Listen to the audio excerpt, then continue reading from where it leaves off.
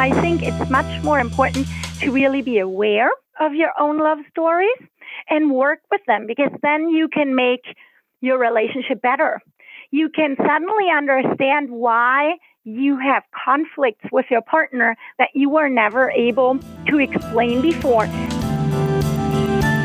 You're listening to Inside Mental Health, a Psych Central podcast where experts share experiences and the latest thinking on mental health and psychology.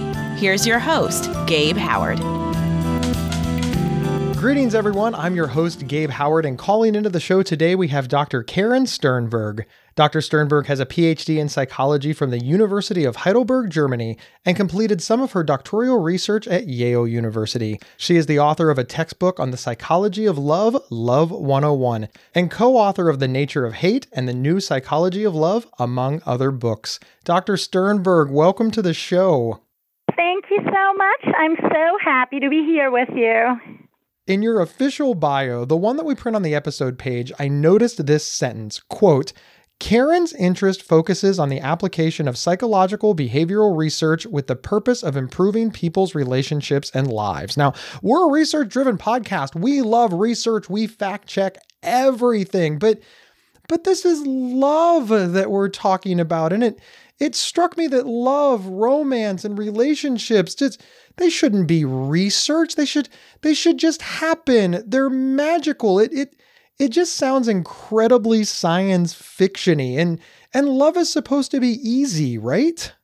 Yes, it should really be easy, shouldn't it? And mystical, and just like a fairy tale. But now think about it.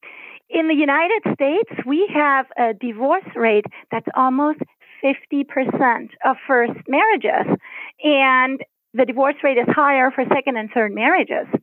So I don't think it's really so easy for people. And what we're always trying to do with research is we're trying to make people's lives better. And how do you do that? Not by giving them well-meant opinions, but rather by trying to figure out how things really work and give them advice that works, where you can say, yes, this is how it works, and I can even tell you why. Dr. Sternberg, when you say research, it conjures up this idea in my mind of like romantic couples living in cages, like in a zoo, with a bunch of doctors in lab coats observing them and taking notes in their day-to-day. But what's like an overview of how you research love and relationships? Well, there's a lot of different things that you can do to research relationships. One thing, for example, that you can do is ask people about their relationships. Ask them to rate their feelings for each other and say, like on a scale from 1 to 10, how happy are you with your partner? How happy do you think your partner's with you? And then you ask them about different aspects of the relationships. How are things going? You can follow them into the future and see, the couples who said they're talking a lot with each other, they're sharing all their intimate feelings, how do they fare as opposed to other people who don't really speak a lot with each other or who argue a lot, and figure out where are their commonalities. Do you have couples in common that have very happy and long-lasting relationships, and what's going on in couples that do not have those happy relationships? And the whole goal of this research is to figure out sort of what mistakes maybe many couples are making so that we can get ahead of that. I think about when I first got married, I went to premarital counseling. I believe that's what it was called. And they were just like, hey, here are 5 things that every newly married couple fight about, and we want you to avoid those pitfalls. And they were like, have you talked about how you're going to handle money? Have you talked about your living situation? Have you talked about children? Have you talked about how you're going to handle the new extended family, your in-laws? And I was taken aback because my soon-to-be wife and I had discussed like none of those. We had discussed the money one. Yeah. And that was about it. And we sort of touched on the children one, but the whole idea of like, oh, hey, how are we going to deal with Christmas now that we have 2 families never even occurred to us. Also, what's really important about our research is that we found the variables that people look at, the factors when they think about compatibility, it's not really what matters that much. So when you think about what is important when you're looking for a partner, You might think about age, culture, hobbies, religion, education, these things that are obvious. You don't even really have to think about them. But what's really very important is the unconscious things that people are not aware of. So, for example, we have found that everybody has a set of love stories. And when we talk about love stories, we talk about a set of ideas, beliefs, and preconceptions about what a relationship should be like. The problem is you're not consciously aware of your love stories, but they influence everything that you do and feel. Your love stories influence what kind of a partner you're looking for, your behavior, your expectations, how you interpret your partner's behavior, but people aren't aware of them. And so just being aware of those love stories is very important, because you can only have a happy relationship when your love story matches the love story or one of the love stories of your partner. So let's talk about these love stories, because I believe that everybody has a love story before they have a romantic partner. We start thinking about these at a very, very young age, and it sort of reaches a tipping point, right? By the time an actual romantic love interest enters the room, we're already positive we know how it's supposed to go. Yes. So your love stories essentially represent your experiences over a lifetime. Because, as you said, you grow up, you observe the relationships of your parents, of friends and neighbors. You create your own relationships, and you see relationships and you learn about them in books, on TV, and in the movies. And so in time, you create your very personal idea of what love should look like, your very own love stories. And then you set out to make them come true. And everybody has not only one love story, but several. And they're arranged in a hierarchy. And different partners may make different stories come out. So you might have, I don't know if you've experienced it yourself or you've seen it in other people. There is a couple who's happy, and then one of the partners meets someone else and they fall in love. And suddenly that first relationship that was happy starts to fall apart. And that is because that person met someone with whom they could live out a love story that's higher on their hierarchy than the love story that they lived out with their previous partner. So suddenly what they had and what made them happy isn't enough anymore, because now they have something that looks even better. I imagine it's probably very difficult to keep track of these love stories. Are they in categories? Is there only one? Can you give us some examples? In principle, there's like an infinite number of love stories, because everybody is different and is unique. But in our research, we have identified the 26 most common love stories, and we have grouped them in 5 different groups.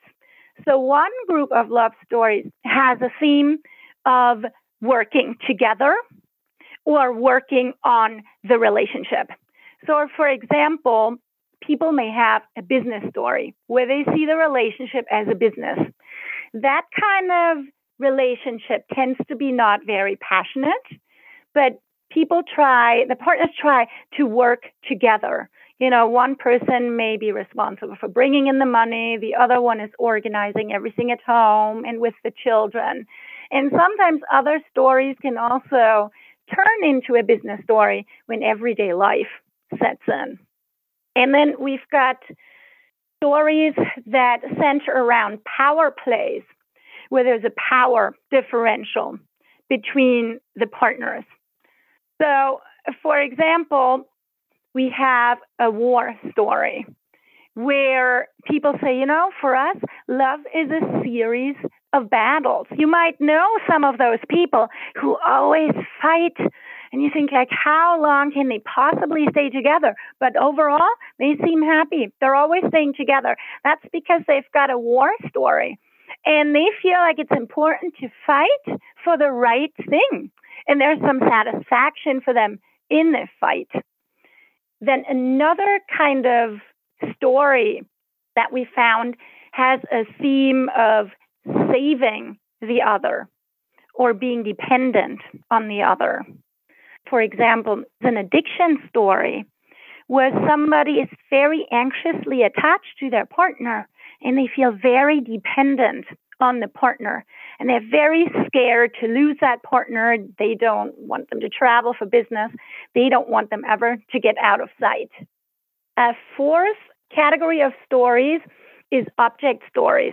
And a person with an object story, they look at their partner with some detachment. And they value them for a certain characteristic, for example, for their beauty. And one of the stories that goes into this group is the collection story, where someone really values people for that certain characteristic. And for example, wants one partner because, they're very attracted to them for their beauty. And they have blonde hair or whatever.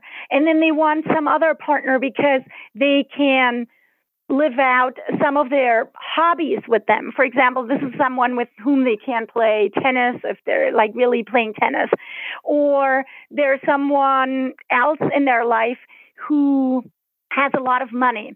So people with a collection story tend to have more than one partner at the same time, although those other partners may not know that, because every partner tends to impersonate one thing that's important to that person who has that collector story. And then we've got narrative stories where people are trying to live out some kind of a story. And you said that, isn't love supposed to be very romantic? Yes, and some people have a fairy tale story. So they look for their prince or their princess, and they try to live out that story. And depending on what kind of story you have, your relationship is more or less likely to be successful or not. So, for example, if you're willing to work together and to adjust course when things don't work out, you have a higher likelihood for your relationship to work out than when you have, say, a police story where one of the partners is a policeman and constantly is suspicious and tries to spy after the partner, especially if the partner doesn't like that. But what is really important is that the stories are somewhat compatible so that your story fits the story of your partner.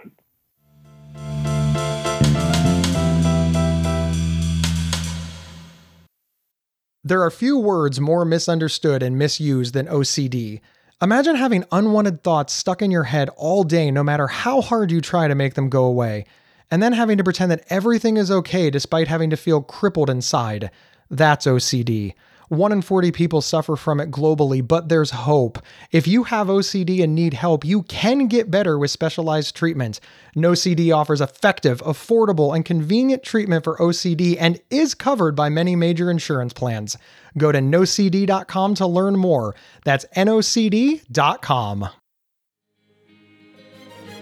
Gabe Howard here to tell you about the Inside Bipolar podcast from Healthline Media. He does the show with me, Dr. Nicole Washington, a board-certified psychiatrist. That's right. A guy living with bipolar and a psychiatrist team up to discuss living well with bipolar disorder. Listen now on your favorite podcast player or visit psychcentral.com/IBP to learn more. Subscribe now so you don't miss out.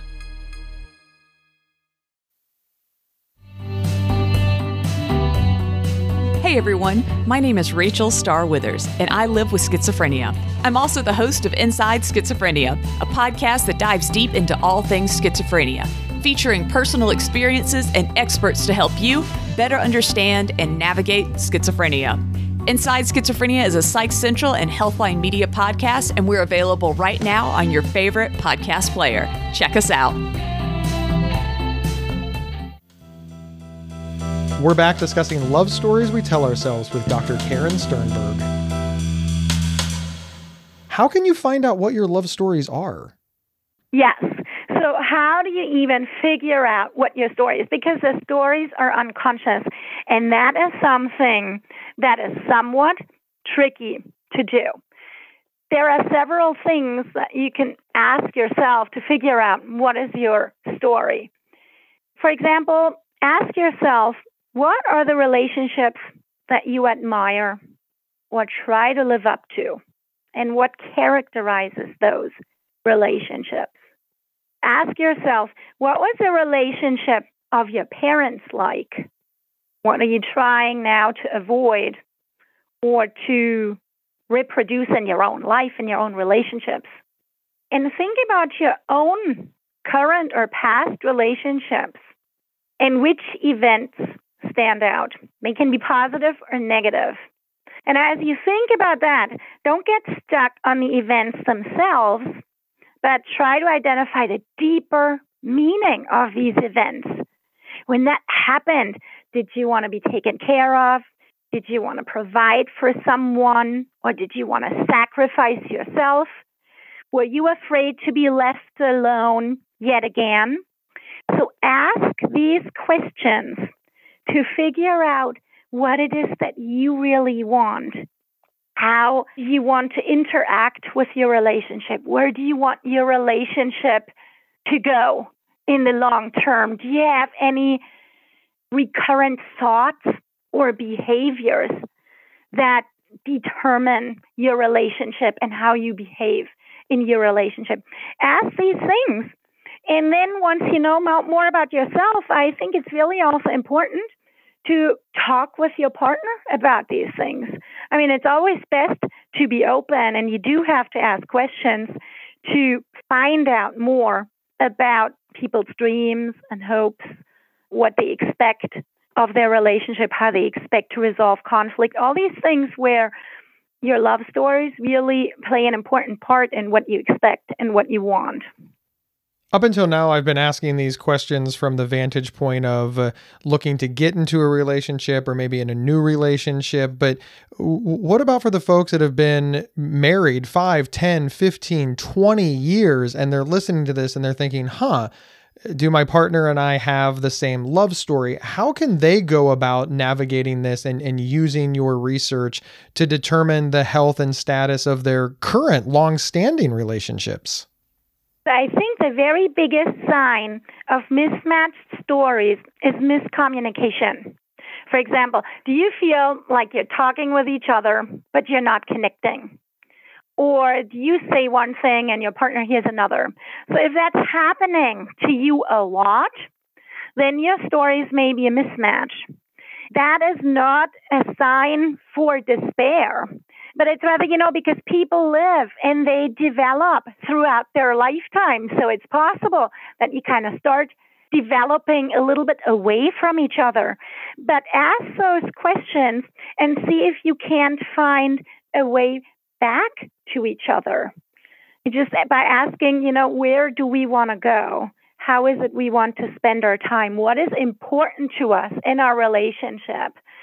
And that's why I also said I think this compatibility issue is really important to everybody at every life stage, because, yes, it's important when you date, but even as you enter marriage, you're facing often decades together.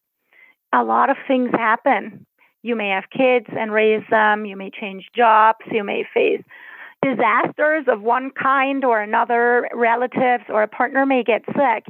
So there's a lot of dynamic components that influence the relationship. And so it's very important to actually be aware of where you are and where you want to go as a couple.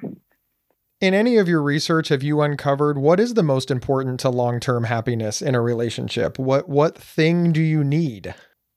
So what you really need to understand is that love is dynamic.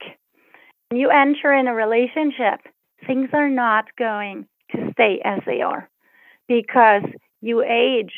You will become, at least to some extent, a different person because you keep having different experiences, and your life changes. So it's very important to understand that. And something that I haven't mentioned so far is, so your love stories also give rise to a set of feelings: intimacy, passion, and commitment. So intimacy is when you share your thoughts and feelings with your partner. Passion isn't only sexual, but also when you can't stop thinking about your partner. And commitment is a decision that you want to or not want to stay together. Your love stories also give rise to these feelings, and those are dynamic as well. So it's not only your love stories that may change through your life situation and your development, but also those feelings. Understand that it's okay that you may have more or less intimacy at certain stages in your life. Same with passion or even with commitment. It's important to be flexible. You need to adjust to the situation, to obstacles, and to the times. For example, we have a travel story where people see themselves as traveling together, and they as a couple set a goal so they know where they're going together. But part of the traveling is really the journey, and it's not always clear how to get to your goal. So you might have to navigate all these things. The travel story is actually one of the stories that we have identified as a very common story. But then we've also got the art story, where you value someone, for example, for their beauty. And that is a story that is not very flexible, because when you get married to someone for their beauty, in 20 years, they're not going to look the same. And there's not so much they can do about that. So that is a story that is likely not as successful as other stories. But really the key is to understand that life is dynamic and changes. And so you have to be flexible to navigate these changes. The same question, but on the opposite end, has your research uncovered any surefire way to be unhappy in a relationship? Yes, I think one of the best ways to make yourself unhappy, especially in these times where we all live digital lives, is social comparison. You go online, you look at Facebook, and you see like all those happy couples. They may not even post much, but what you see is the great vacations. Oh, and it's like they're so happy at dinner and whatever. They post all those positive things. Or when you see a couple even outside taking a walk on the street or whatever, you're not seeing the whole picture. What people are presenting to the outside world is not what is really going on.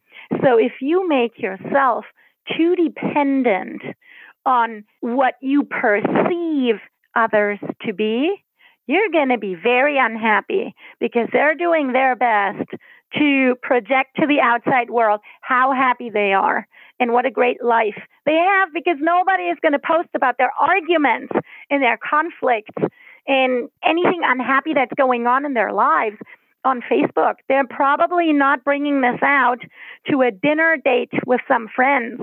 So when you just look at what you see superficially on the outside, you're going to be very unhappy, because you have a very different view of the details of your own relationship.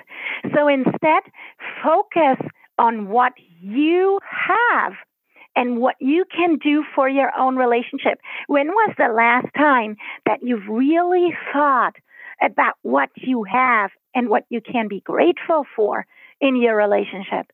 Do you maybe have a very caring partner? Do you have one who really tries to make you happy or to help you? Do you have a partner with whom you can go sailing, which you really love? Are you a good team raising your children? All these different things. What is it that you can be grateful for? And what can you do to make your relationship even better? Maybe there's something that you haven't done recently because you were all stressed or someone was sick. So think about these things. Concentrate on your own relationship and not on the images that you see of other people's relationships, which do not reflect the real thing. I can't thank you enough for taking the time to research this topic. I imagine that love, romance, being in relationships is important to everybody who is alive. Even if you don't want to be in a relationship, there's zero chance that you're not surrounded by colleagues, friends, family members who are in relationships. So they're gonna eventually seek out advice from you, no matter how hard you try to avoid it. So thank you for making this your life's work, and thank you for sharing hints and tips with us. It's been wonderful. Where can folks find more about you online? You can find me at www.lovemultiverse.com. That's multiverse like universe. So it's lovemultiverse.com. And if any of you listeners have any questions, please feel free to reach out. It's my passion to help people become happier and create happy relationships. So I'd be very glad to get questions and help you out. Wonderful. Thank you so much for being here. It was my pleasure. Thank you so much for having me. You are very welcome. And a big thank you to all of our listeners. My name is Gabe Howard, and I am the author of Mental Illness is an Asshole and Other Observations. I'm also an award-winning public speaker who could be available for your next event. My book is on Amazon because everything is, or you can get a signed copy with free show swag or learn more about me just by heading over to my website, gabehoward.com. Wherever you downloaded this episode, please follow or subscribe to the show. It is absolutely free. And do me a favor, recommend the show to a friend, a family member, a colleague. Referring the show is how we grow. I will see everybody next Thursday on Inside Mental Health. You've been listening to Inside Mental Health, a Psych Central podcast from Healthline Media. Have a topic or guest suggestion? Email us at show@psychcentral.com. Previous episodes can be found at psychcentral.com/show or on your favorite podcast player. Thank you for listening.